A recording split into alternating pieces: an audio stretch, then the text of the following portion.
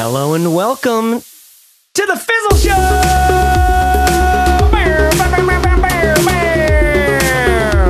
I'm drinking fancy rum. I've got a belly full of tea and Vietnamese vegetarian fried rice. And I'm excited to talk about some cool business stuff. This is the Fizzle Show, where every Tuesday we talk about something important about people who are running their own businesses. We're talking to indie entrepreneurs. Indie entrepreneurs. You know how cool indie rock bands are? Well, these are the equivalent of that in the entrepreneurship world. Most of us aren't that cool, but we are independent. We do earn our own living, our own way. The goal for us is to live life on our own terms. We don't want to be cheesy. We don't want to sell out our values. We want to earn a real independent living doing something that we care about, using the tools of the internet and any other tools we need to, because frankly, it's not all that easy. And that's why we do this at the Fizzle Show, because it's not all that easy. All right? So, welcome to our podcast. You have myself. I am the dancing monkey of the group. My name is Chase Wardman Reeves. Over here to my right is Corbett Barr. Say hi, Corbett. Hey. That's Corbett Barr. He's the experienced one. He's like a little bit more like he's like the crotchety old man that lives downstairs who... See this ball? I'm keeping it now. Exactly. You don't want your ball going over Corbett's fence. And on my left here, I have Steph Werdeman Crowder. Steph, how you doing? Hey, everybody. Hi, people of the internet. And today we've got a great show lined up for you. I'm excited about this because we're gonna have an honest conversation because recently we had an experience where I was doing a podcast interview somewhere, okay? And what had happened was within a week of me basically having this podcast thing, I taught them something that was from our roadmap and from one of our courses in Fizzle, and the person who was doing the podcast was then like doing some training on that very thing, almost as if it was their idea in the first place. This question of your stuff getting stolen from other people. Stolen might be a harsh word. Borrowed. Yeah, stolen might be a harsh word, right? And this gets to the nature of the problem here, or the thing I want us to talk about, right?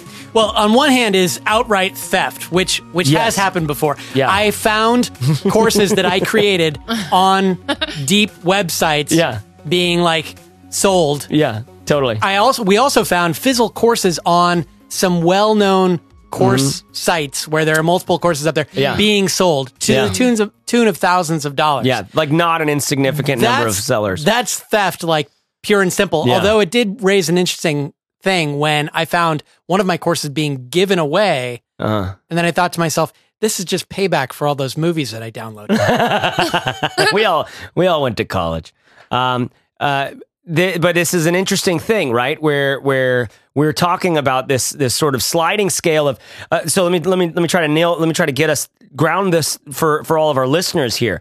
If you are doing creative work online, thought work, knowledge work, there is a chance that you maybe someday you find someone who is saying exactly the same thing as you, and you were the first one to say it, or so you think, or something like that. And so you have to deal with these complex feelings of, wait a minute, like, did you guys just steal that from me? Mm-hmm. Did you just like take that from me? And then you have to because part of that complex thing is like, wait a minute, was that actually mine in the first place? Yeah. Did that actually belong to me? Right. And then on the other side, there is, if you are doing creative work, chances are you're probably stealing from people at some point, or borrowing, or like I'm thinking of a book, which I don't know if it got bestseller, but it's a guy I pay attention to, Austin Kleon, who said the title of the book was "Steal Like an Artist," right? This idea of great artists steal. That's what all work is derivative, and I want to get into that a little bit later on. But when you're doing creative work on the web, for us, for example, we're teaching entrepreneurship. I mean, we're kind of veterans in this space, and yet a lot of the times I'm going to be promoting to you someone smarter than me, like Paul Graham and what he says about this thing. I lived it, but his words were just a little bit better than my own in some ways, right? But then I can really land that point and root that in your experience through one of our courses or something like that, right? So I'm using this kind of stuff all day long, or even better, as a designer, I'm going around the internet all the time, saving images of either designs or photos or things where I like the composition or I like the color, or I'm out in the world. I just like, there's these roses that my neighbor has that are like this vibrant fizzle orange peach thing. Yeah. Right? Those colors I've been messing around with recently. It's those exact ones. And it's like, it's in nature. You're stealing from nature. And stealing from nature. Is that stealing? You know, and I think there are the visual arts or creative endeavors and food as well. I think there are some areas where borrowing is that's just part of everything that you do. Yeah. It's always referencing some other work out there. You're always building on stuff. And some industries are really, really fun because of that, right? Some industries are just like fashion. They're just like, it's just fun. I'm thinking of even like craft brewing too, right? Where like there's competition between these people, but at the same time, like in Portland, like half the it's all like New England style IPAs. Yeah, exactly. But half the brewers are all drinking together at some place. You know, they're from different. Right. Right. It can be a friendly competition in some places because we're building on each other's work. It can, and yet on the other side, it can feel really crappy when somebody takes your stuff. Yeah. And this, I think,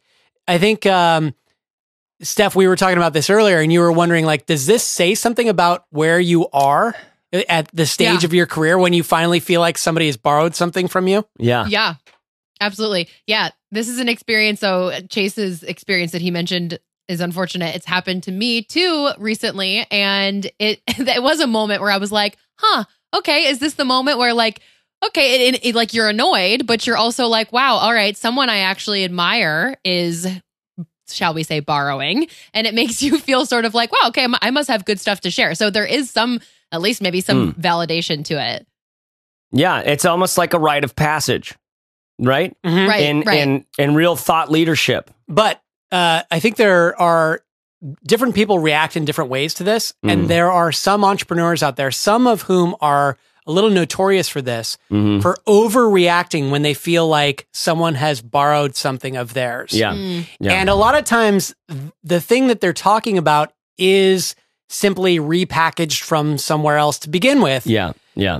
But nevertheless, they get really ticked off. I know someone who thought he was really good friends with an entrepreneur until they had, been in a group together. They had talked about, their work together. And then he used an idea that they had discussed in a new project of his. Mm-hmm.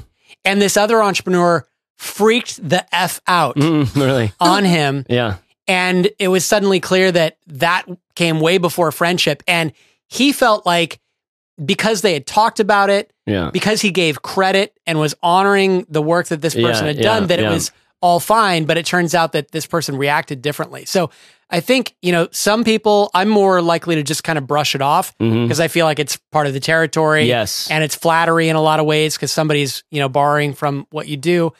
But on the other hand, I think some people really fly off the handle. So talk to me more about this. It's part of the territory because I see it as so related to that, this dark side where you can kind of be really locked in, like going like, no, you can't, you're just imagining like Scrooge McDuck or something, just thinking about it all day long, like some greedy miser, right? Instead of doing the work that you got to be doing, because it's almost like there's a way of looking at this where, no, this is built in. This is part of the territory. This is a cost of doing business. This is you're borrowing ideas as well. Like you're working with things that are pre-existent materials. Yeah, I mean, my approach to it is usually twofolded. One is yes, everything is derivative. I fully believe that. Yeah. Like everything comes from somewhere, and something that you might feel is unique probably isn't unique. The bug was planted in your brain at some point, and you just weren't aware of it. But you're probably borrowing that from somewhere anyway. Yeah. So don't feel like you created the thing. Yes, maybe you were the first one to use it amongst your peers. I get that, but you didn't make it up. So stop acting like you did. The second part is, what are you legitimately going to do about this by being so pissed off? Yeah. Are you, I mean, I think the only realistic thing that's going to happen is that you burn a friendship over it. Yeah. A potential friendship over it. And maybe that one person stopped using the thing because they could tell that you were so pissed off about it or because you confronted them. But that's not going to stop the potential, hundreds or thousands of other people out there who might stumble on your work and decide they want to borrow it for themselves, people that you don't know. Yeah. That you might not be so pissed off about because you don't know that person so well. I think the bigger you get, the more people are going to imitate you. Mm-hmm. And that just comes with the territory. And I think it's just a sign of how successful you are. I mean, imagine being in music today. Like whenever somebody comes out with a new hook, like remember like 2 years ago, there was this like sound of a baby in like every song, every like hip hop song. There's this like kind of that was vague, when Corbett wasn't taking his pills. Vague, like weird baby producer sound thing. I mean, once that hits, it's like in every friggin' song. Right now, it's in, or it has been for some time. I don't know if he actually still is, but in trailers for movies, it's that. It's like this huge foghorn sound when it's like cuts to black, and then it's like Godzilla takes a step, cuts to you know what I'm saying? You're hearing that sound? Yeah, it's like yeah, I do know that. Yeah, that's in every preview. Yeah, or like photos on Instagram, right? Yeah. It's like how these things all in a way. Wait, is that a succulent? Oh. How neat. And Steph, I am talking crap on you right now a little bit to deal with it. I can take it. Succulents are amazing. Hold on. Aerial shot of your cafe, your podcast app, and your succulent. Got it. Oh, I like it. I like to jibe. So you're saying this is part of the territory, and I like this. This is good because I want to be someone who's gracious. I want to be someone who's focused on the work that I make. Do you know what I mean? I want to earn my living. I want to never stop being creative. I want to never stop finding a way. Yeah. Do you know what I mean? I want to always find a way. I remember I'll find this quote when someone else is talking next, but it was a filmmaker who was just like, I do the same damn thing I've always ever done. I wake up in the morning and figure out how to put bread on the table. Like, that's it. And it's like, yeah, that's what we do in some ways as creative workers who figured out how to actually earn a living, right? I don't want to ever stop feeling like I'm creative, but I have had those experiences of wanting to sort of rest on my laurels and go, I made something. And that's a part of like doing creative work. You got to take a break and pop the champagne and go like, yay, we did it. Yeah. Right? So, I mean, there is something when we find on some big education platform, a bootleg copy of one of our courses or something like that. It's like, knock the off, man. Yeah. That's actual theft. Yeah. I think. It is. And that's a different sort of thing. Yeah. There are different stages in your career. And I think most of us begin as creatives or people who make things with a set of training wheels on. Mm-hmm. And those training wheels are borrowing heavily from what other people have done because we can see that it worked for someone else. Yeah. And so it will likely work for us. So we borrow, we adapt, we use it, we try on other people's shoes, we feel what it's like. Mm-hmm. And a lot of the work that we do in the beginning is derivative. Then at some point, we start to learn how to create things that feel new based on what we've learned about the world. We're able to triangulate all the things that we've learned, things that we've experienced, and put those together in a way that creates something somewhat new. Yeah. And there's that, those early stages of doing that as a creative person when I think you're most susceptible to getting really pissed off if someone takes that from you. Yeah. Because you feel like, hey man, I went through the past 5 years or whatever of learning all this stuff to finally come up with something that feels new, and you go and steal it, and you get really ticked off about that. But then after another 5 years goes by, you've learned to do that. You've learned how that formula works and how you can create new things or seemingly new things. Yeah. And you probably also start to realize that even though you felt like it was really new at the time, it actually wasn't that novel because it was still derivative in a way. You just mash it up through a different formula that makes it feel fresher than it actually was. And so eventually you start to just calm down about the whole thing and realize that stuff's going to get borrowed. Yeah, that makes me think of this Stephen Pressfield quote where he says, the rules say that in order for an individual to master any complex skill, this is going back to that 10,000 hours Malcolm Gladwell thing. The rules say that if you're going to master any complex skill, be it brain surgery or playing the cello, she must put in 10,000 hours of focused practice. But what exactly are we learning when we're beating our brains out all those years, getting our 10,000 hours in? And he says, what these masters were learning was to speak in their own voice. They were learning to act as themselves. And themselves is like italicized there. In my opinion, this is the hardest thing in the world. And I love this. This is something that I collect quotes like this about the creative process and because I really see myself as a part of, as like I was mentioning just earlier, like the creative life, like to live the whole creative life. Like all my heroes are filmmakers and comedians and writers and thinkers who it's like they just showed an affinity for real thought work their entire life. So to me, I want to win this hole, if this is on a golf course, I want to win this hole, which might be this, decade of my life, and having the Fizzle roadmap be like a big thing that doesn't get stolen and put out there or something like that. But way more important than that is winning the entire golf game in some ways. Not just this one hole, but the whole thing. I need to be making sure that on the next hole and the next and the next and the next and the next, I'm showing up as someone who might not duff it completely. Do you know what I mean? Yeah. Because I know that like if I can focus on that, then there's a chance I'll have bread on the table. There's a chance that I will be proud of myself. I won't go into despair and depression, because that's where I get a lot of my value from, is feeling like I'm a contributing factor and a voice. Like I'm putting my voice together, Well, and I think there are unscrupulous people out there who simply steal from others and then sell it as their own.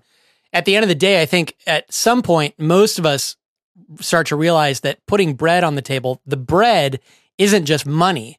The bread is the emotional aspect of being proud of your work and also the respect of your peers. Yes.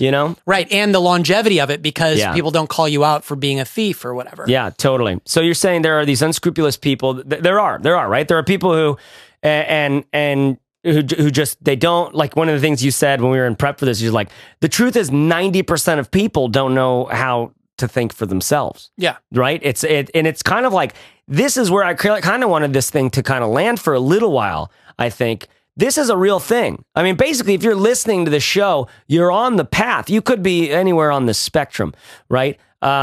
This spectrum of going from like not being able to think for yourself to completely being able to shape reality according to your dreams.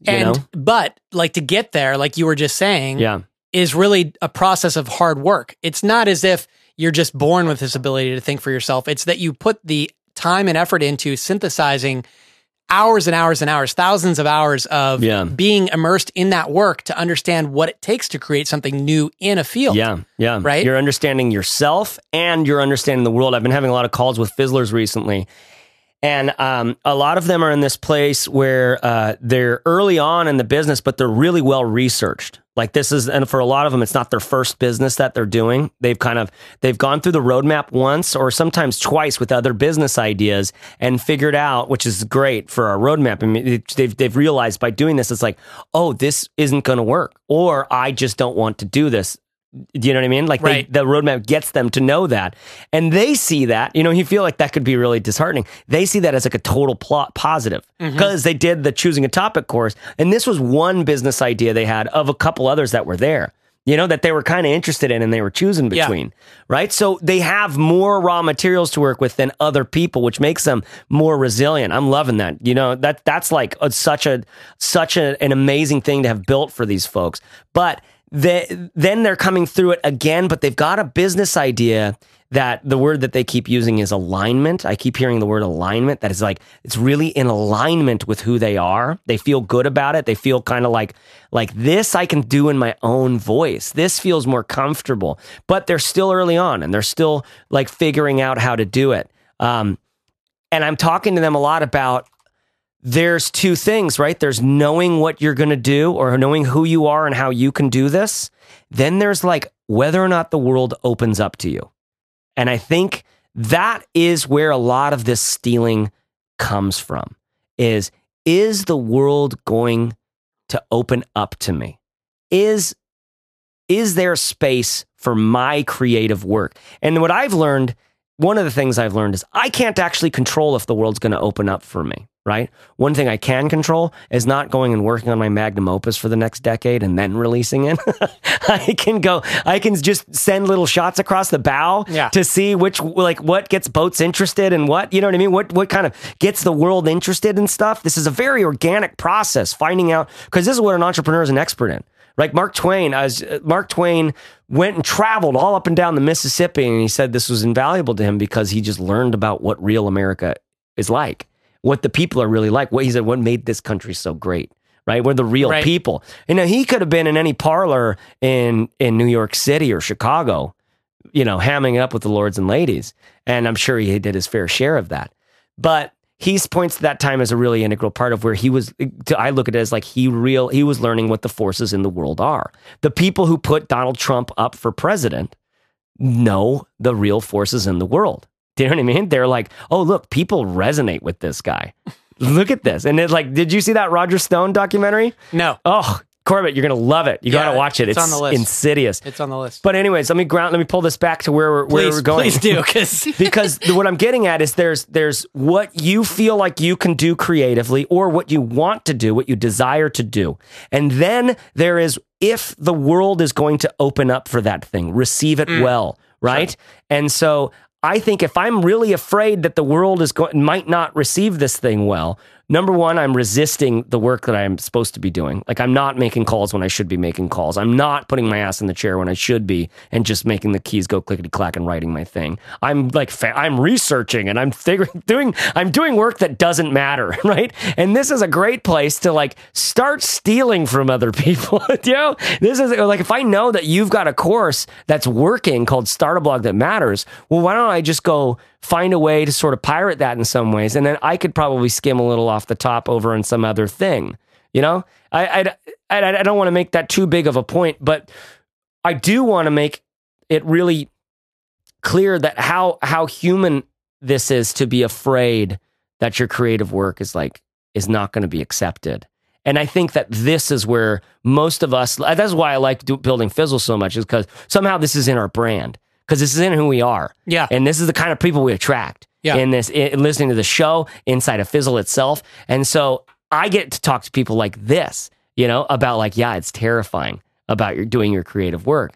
And most Fizzlers have never even dreamt about stealing stuff, which is great, because I think there's other forums you could go where it's just like, that's what you talk about, you know? Yeah. I think for most of us, the kinds of people listening to this show, and Steph, if you're there, please, anytime, step in. I think I heard you chuckle a couple of times. I'm here, guys. The kind of people that we're talking to on the Fizzle Show aren't intentionally stealing stuff. It just happens because it's really hard to come up with new ideas. And I think the way to be okay with that yourself as a creative is to understand, like I said, you're going to have to wear training wheels for a while until you can come up with your own stuff. And those training wheels are often built on, you know, what other people have already done. But you might be borrowing from someone that you know really well. And that's a good way to damage a relationship. So just give credit. Like if you feel like you're using something from someone else that has any resemblance to something you learned from someone you know, or even someone that you would just admire that you don't know, just give credit where credit's due. We borrow stuff all the time in our teachings. Like, what are we? We're a bunch of like middle career business hacks. It's not like we have some like deep insight or something, and we borrow a lot from work that other people have done. And we talk about people like Paul Graham. We talk about ideas like the minimum viable product. And I hope that we have said Eric Ries, Lean Startup, a million times on this podcast because we appreciate that. Or I hope that when we talk about the unique selling proposition, we're talking about Jack Ries and Al Trout, or the other way around, Al Trout and Jack. Well, it was Rosser Reeves who invented the USP, or Rosser Reeves, who you have a book on your shelf here. And I hope Malcolm Gladwell is talking about Anders Ericsson, the researcher out of Florida who came up with the 10,000 hours research to begin with. You know, but it takes someone like Malcolm Gladwell often to popularize an idea like that. And I can't fault him because so many people know about that.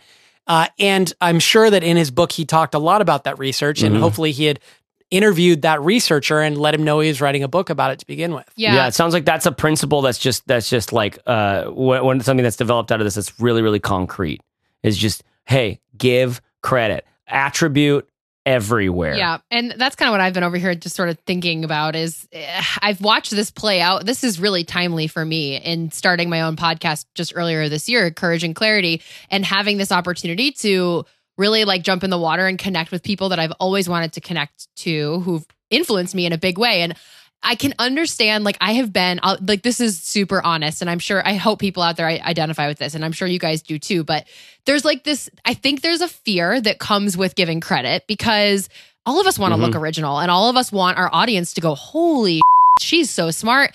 And what we don't realize and what it has actually, I'm a little ashamed to say it, but it's taken me like really jumping into this pool of having my own podcast to see like, oh, wait a second. By crediting other people, I don't discredit myself. And that's really something that I don't think everybody goes into this whole thing realizing that if I can prop other people up, I can put other people on a platform in a way that doesn't make me lower. In fact, I've actually seen it have the opposite effect. It's done a lot of things. First of all, my audience has thanked me for introducing them to helpful people that they don't know. And by the way, those people have expertise that I don't have. So I would rather they get to know those people. I don't need to be the expert on everything. I mean, come on, that's just, there's so many things to know. It's okay to say, hey, this person's got a lot more ideas about this stuff. You guys should follow them. And then, so that's one benefit. But the other benefit that frankly has been even more fun for me is oftentimes you'll hear back from those people and they're like, wow, thank you so much. That was so cool. They take notice of it. And I have now been on both sides of that. I've been on the receiving end where someone who I respect says, hey, Steph Crowder's talking about this and you guys should check out her concepts. And I'm like, that's just such a breath of fresh air because not a lot of people are doing business that way. So when you can be that person in this market who's like, I don't know, I think just like being brave enough to be okay with competition and just realizing that it can actually be community and it can actually be something that strengthens your brand versus discrediting yourself. It's kind of hard to get your mind around that, but it's a much more fun way to be in this whole thing, I think. And let's just reiterate that real quick. Hang out there for a second because Steph just said something that's really important, which is attributing things where it's due, giving credit where credit is due can do more for your business than trying to pretend like you came up with something in the first place. Yep, totally. And I think what I'm hearing, Steph, is there are two primary reasons for that. The first is that your audience will actually appreciate knowing that you're the kind of person who draws from different sources to compile the experience that you're delivering to your customers, right? Exactly. Totally. And then the second piece is you're saying that the people that you credit will then have an incentive. They'll appreciate that you credited them and they'll have an incentive to share your work because it reinforces them. Yep. Exactly. Yeah.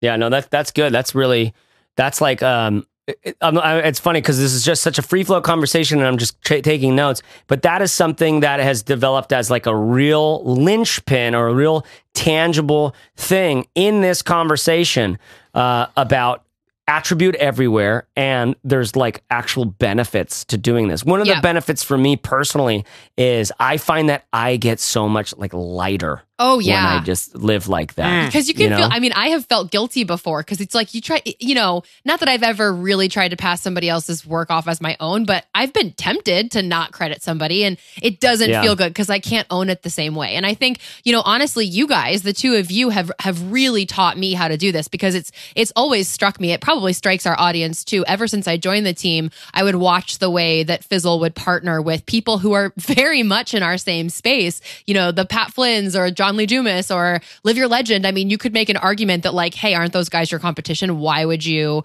talk about them? Why would you partner with them? Yeah. But watching the way that you guys have done this, I think since day one has been a really interesting, and it's flipped my perspective on like, wow, look what can happen when you realize that you gain more, both sides gain more from coming together and crediting each other and being friendly than trying to act like the other doesn't exist and that everything's original to you.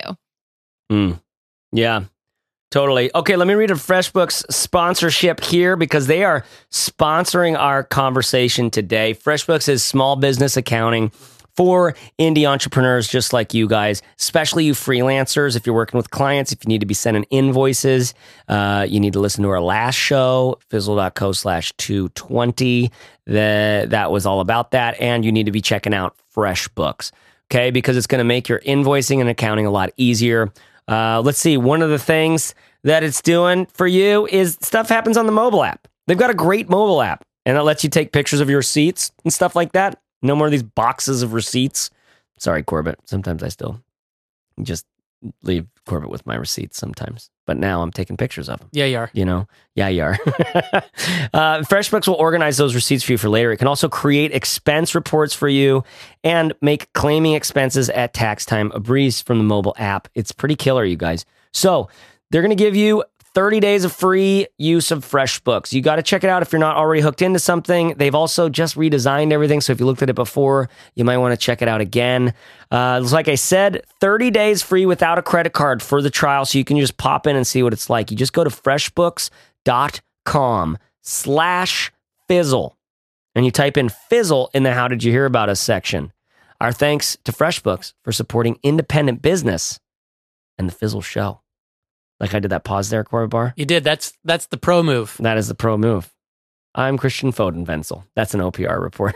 OPB report. OPB? OPB? Wait, which NPR. One? NPR. Yeah, but it's just here. It's OPR? just in Oregon. I'm NPB. sorry. I smell toast.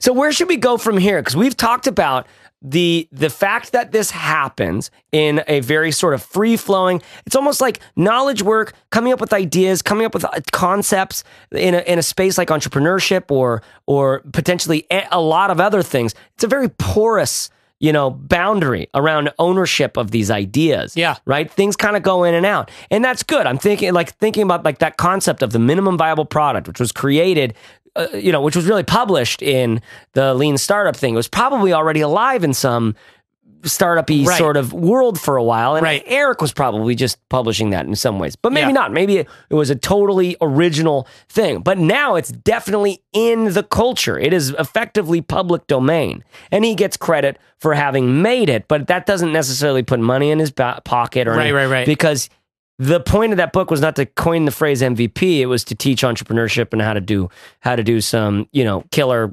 entrepreneurship things, which he kept doing killer entrepreneurship things. Do you know what I mean? Yeah. So I don't know, something that this keeps making me come back to is this call and this invitation for us to have a truly be true, creative entrepreneurs. Yeah. That's the goal, I think. Yeah. And you just have to realize that it's going to take time and practice and consciously trying to invent things. But again, to invent things, you need raw materials. Yeah. And so things that seem unique, this is where we haven't talked about Maria Popova in a long time, but Brain Pickings is this blog that she runs. And she talks a lot about the curatorial process, as she calls it. Yeah.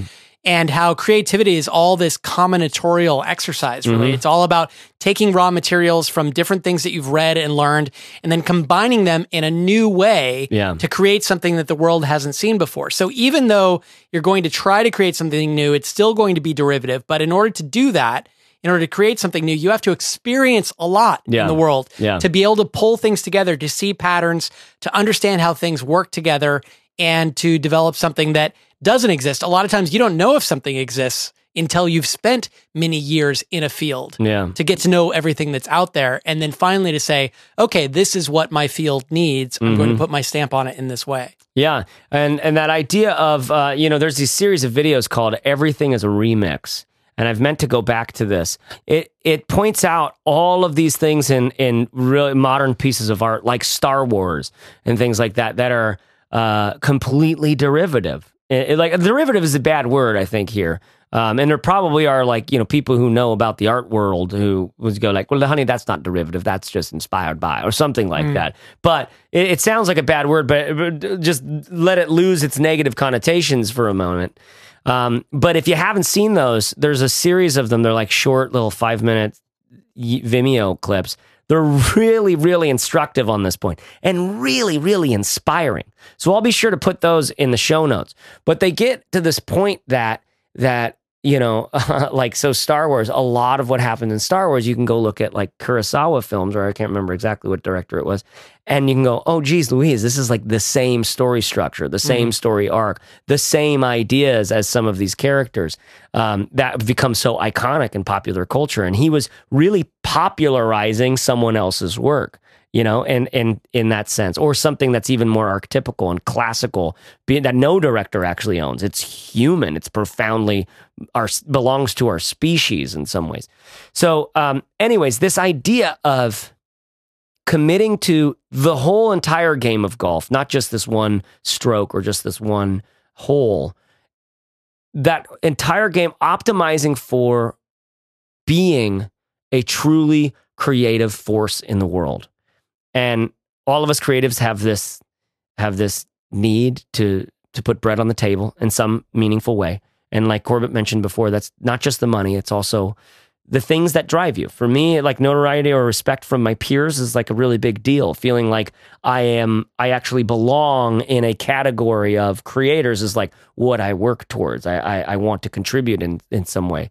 But also I just want to enjoy myself. I don't want to be beating the horse nonstop. Right. You know what I mean? You just feel like you could just crack the whip all the time. So you want to be optimizing to be making like to be a true creative in some sense. But in order to be doing that, like you were getting at, Corbett, there's this development process where at the beginning, you always imitate your heroes. You know, there's stages of my life where there was just like some older guy in my life who was, you know, now I'm looking at you saying some older guy in my life and I'm feeling weird about it. But there was just someone in my life who I was like kind of imitating. Like in college, there was this guy named Kyle. He was a professional bodyboarder and he was a few years older than me. And like he would take me out surfing and he's like Hawaiian and he would talk really funky and weird, but I was kind of funky and weird. And so I just like, oh, look, it's little Kyle is who I became, right? To like everybody who was watching. They're like, oh, look at this. Yeah. You know? But I kind of couldn't even tell because I was just in the process of like, oh, I was trying this on. Does this feel right? Does this feel like me? Right. And there was parts of it that really felt like me. Yeah. You know, and then over time you kind of slip into some costumes like that. And this is all the process of discovering your own voice. Yeah, imitation. I think it's part of every artist's career. You can look at artists like, I think it's Picasso, who spent years in his early development just actually tracing the paintings of other famous artists. Yeah. You know? And just making your hand know what that feels like to make that piece of work, even though you didn't conceptualize it at all. Yeah. And just to see what that does, you know? Oh, you know what's a fascinating addition to this conversation? There's this brilliant documentary called, well, it's not brilliant, it's just really good, called Tim's Vermeer. All right, it was produced by Penn and Teller, because they were friends with this guy he was just like fascinating inventor guy, Silicon Valley, made lots of money, does all this stuff. And then he's like, I think... And there's some debate about Vermeer, this classic painter, Dutch painter who painted these incredibly lifelike scenes way before like anybody else had gotten to that stage. And people were like, these are amazing. These are amazing. How does he do it? How does he do it? And there's always, they were so good. There was like this talk that always this rumor that like he's using something. He's using lenses. He's using some sort of a dark box. He's using something and he's doing it. But he would also kind of like have some like out in countryside stuff and nobody saw him with some big dark box or something like that. So it's like, wait, how is he doing this? So this inventor, just smart guy, goes about recreate like things like how could this possibly be, and tries to find out what he did. And he lands on something that, like, to me is fairly convincing. Like, I really, really like what he did. And then he created the same exact painting. Like, he had a model for one part of it, and then set up this entire room that's one of Vermeer's most famous paintings. And he does the whole thing, and he does no experience painting. Like, he's not a painter, but he's using this series of like lenses and mirrors to kind of like, and it's fascinating what he does. Like, I really want to get one and like figure out how, and like try to do it myself. But I bring that up just in the sense that like, it's amazing that he was doing this technical stuff to create this creative work. Piece of art. It's a piece of art. Yeah. But then if it was done this way, does that change the quality of the art, right? And that's obviously highfalutin for our conversation, but it gets to the point. If we are trying to create a piece of pure, useful, valuable, unique information or idea. So you might be teaching yoga. And if you come across a way to get beginners into yoga where you can get them really into it, like they get it, or like meditation. Like I'm having a lot of great experiences on my meditation pillow using an app called Cutting Machinery, because now I've spent so many hours doing it that I'm like, oh, I can get lost in this. And it's just actually like a very enlivening experience. Like there's just a lot going on and you're just kind of skating you're just surfing like the whole time, right? These energies in the body. Well, nobody taught me about that. Like I feel like if someone had just said like, okay, here's what you're going to feel. You're going to notice all these energies in your body. You're going to do this. You're just going to watch it. You're going to pay attention. You're going to do this thing. Right? So if that is such a great idea and I could really be a meditation teacher that makes YouTube videos and gets people fired up on it, right? The goal is that it's a really, truly groundbreaking thing in some ways. But is the world going to open to that? And is it actually that good? Are still on the table profoundly. And so you have to deal with like, is this working or is it not? And are you brave enough to put it out there or are you not? And I think the concept that we came up with about like attribute everywhere is such a great like handrail. I'm thinking of like, if you've ever been up to Half Dome on Yosemite, there's this like long hike. And then you get up to the very top of this rock and it's terrifying. Like it's so scary. And there's these little like 2x4s that go across it. And these like rickety old like wire hand things that you just like pull to like climb up. Well, that attribute everything everywhere is like that rickety old like system. It's like you can get up the hill just using that alone. You know, it's not the real thing itself. It's not standing on top of the mountain yet, but it's a process that you can use to kind of in between here and there, you can kind of be in the safe zone on it. Yeah. I don't know. What else do you hear in this conversation? What else needs to be said about people who are either, I mean, one of the things we could do is we can go back to what it's like to get your stuff stolen, right? Or we can talk about what is it like to be someone who's trying not to steal, but we're living in the porous world where there's all of this free material effectively, you know? I think that second part, I mean, both are interesting for sure. And but the second part I feel like might be really relevant to people who are listening. I know it's really relevant to people who are in our Fizzle community, in our forums, who I see posts like this from people who are like genuinely discouraged because they're like, I just don't know if I can be original, or I feel like every idea I ever come up with, somebody else is out there doing it better.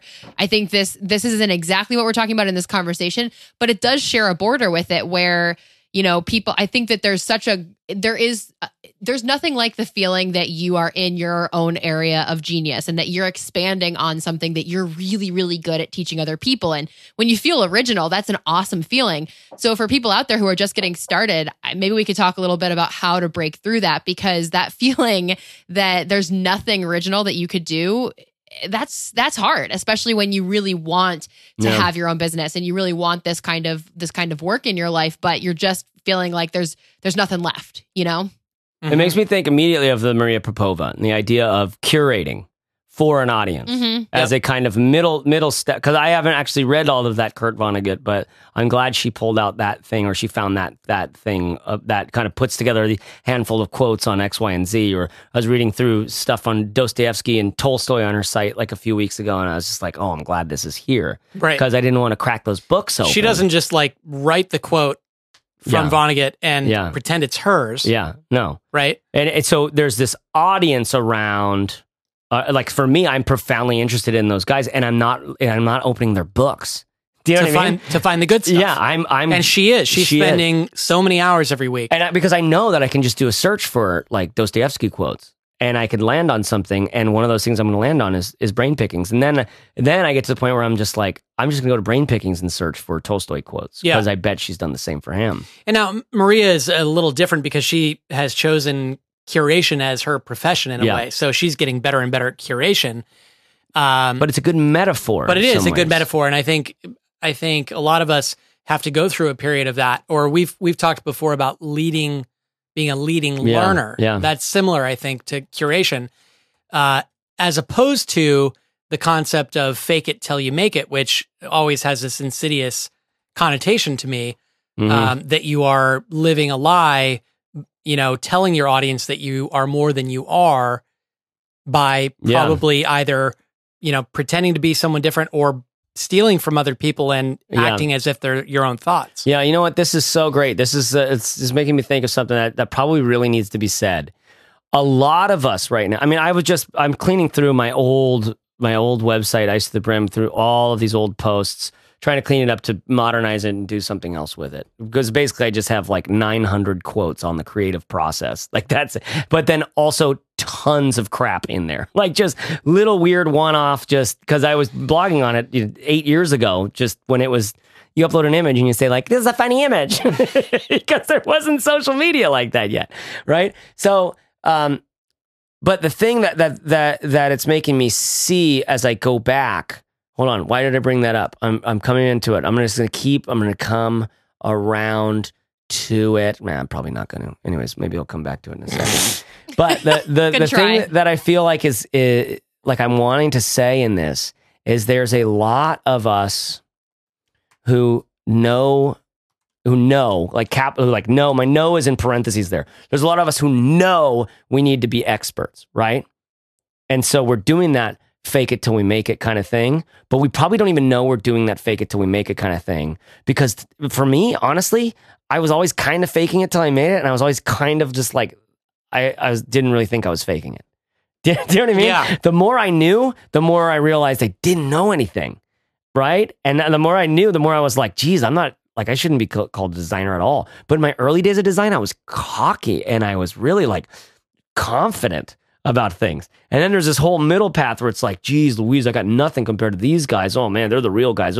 So then during that stage, I was actually just like finding quotes from Frank Shamero. I was reading blog posts from these guys, right? And then now, after the fact, now that I've been doing it for like over a decade, in some professional capacity, doing web work of some kind, doing copywriting and design of some kind, that I'm like, I know everything there is to know about that. There's only two things to know about it.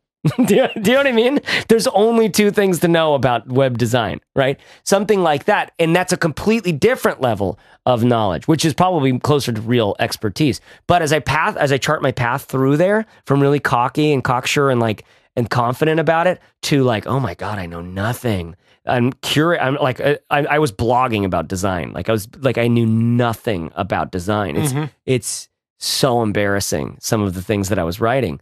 And then there was like a time where I was just like, nope, I'm not blogging about any of that stuff. I'm just using quotes from other people. And because they're the ones who are writing the real things about design.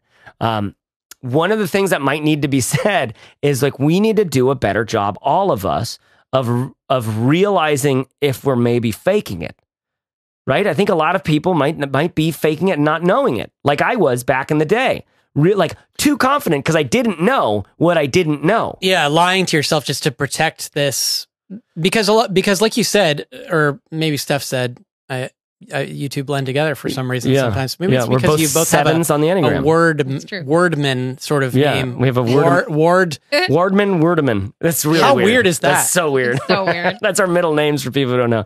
My name's Wardman. Steph's is Wordeman. Well, yeah. Anywho, one of you was saying that I lost it. Yeah, which is a good thing. Just chime in anytime. I don't know. So I think this sense that you are creating right now. I need to put something out in the world, but what do I have to put into the world is the question, right? And you need to have an answer that's suitable for like, oh, I don't have something to put out in the world yet, because you don't yet.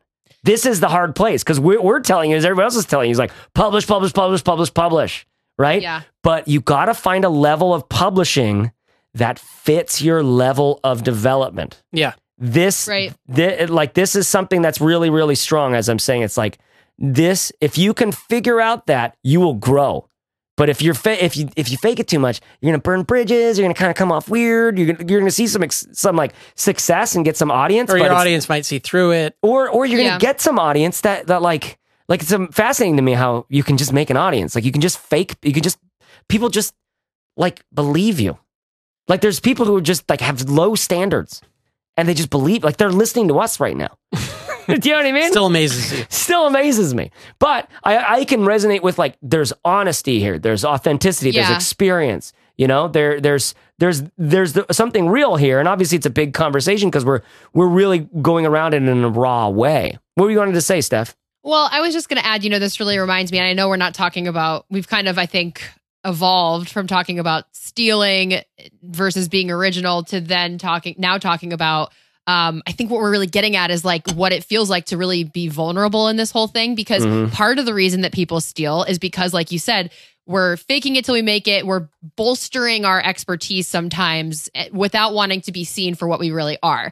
And that leads me to this, something really compelling happened for me actually just this past week. I had, at least at the time of this recording, this week, I just published a question and answer episode over on the Courage and Clarity podcast, which is always really fun for me because I get to check in with the people who listen and just say, like, what can I answer for you guys? I always get the most random questions, but I got such a good one that ties into this. It was like just so real. It was someone who, she told me she was 64 years old, and she's kind of she's always wanted to have a business, but she kept coming up with all these reasons why she couldn't do it. So for example, in 2009 she got her certificate to become a personal trainer, but she can't get herself to take clients because she still has 20 pounds to lose. So she doesn't feel like no one will take her seriously because she still has 20 pounds to lose. Or she's also thought about life coaching, but she literally wrote this in her question that she feels like she's too dumb and has made too many mistakes in her life to help anybody else. And this just struck me. It was like such a beautiful, way that I was able to kind of like flip the thinking on this, which is like, that's a totally valid way to feel. Like, you've made a lot of mistakes. Why would anybody listen to you? But another way to look at that is like, you've made that person has been, I'm 29 years old. That person has been on this planet 2 times as long as I have. And I'm really interested in those mistakes. Like, I want to know how you effed up, like, because it's really interesting for someone who can be mentored by you. So instead of seeing your shortcomings as like a reason why you can't be original, why you can't be authentic in business, it's really interesting to think of it as an asset where it's like, I've made the mistakes. Here's what I've learned. And I just think when you're willing to do that, that maybe there's a lot of originality in your ability to like go out on a ledge and just say, I'm not perfect, but here's what I have figured out so far, And I think that's what we're getting at with the whole leading learner thing. But I just thought it was such an interesting question that I got. And if you can challenge yourself to look at it from a different angle, maybe that's where some original content can come from. Yeah, I really, really like that. And one of the things it requires from you is, like, you're drawing a line in the sand when you do that. Right? When you say, here's who I am, I'm still making mistakes, but when you stand up and make your brand what you're really like, right? Or where you really are in your development process, right? When you don't try to be Gary Vaynerchuk when you're not Gary Vaynerchuk, right? It's like that's one of the insidious things about a lot of the main niches right now that people want to get started in because they're so fired up in. Is that like like anybody can do it. Like anybody can do a pump you up message. Like anybody can find the quotes and even say the quotes because, I mean, maybe that's how you got successful in college volleyball or something. Do you know what I mean? Like, it's like, you know what? When I was out there, it was like hard. Then we stuck with it, and it's like, you stick with your dreams. But then you like couch that in some, Gary Vaynerchuk style quote. Right? I love watching what Gary's doing because he's actually building a real business. And then he does this whole pundit thing. He's doing this whole pundit thing. He's got someone following him around with a camera all the time. This is all just very calculated from him. But it's also, I want to interpret it as like, it's silly and desperate and like weak or something like that. But the thing is he's doing both because he's like, I think he's building a media business because he's like, that's going to go somewhere. It's going to do something. And eventually I'm not involved. Like I'm hiring the best people so that I don't have to be there.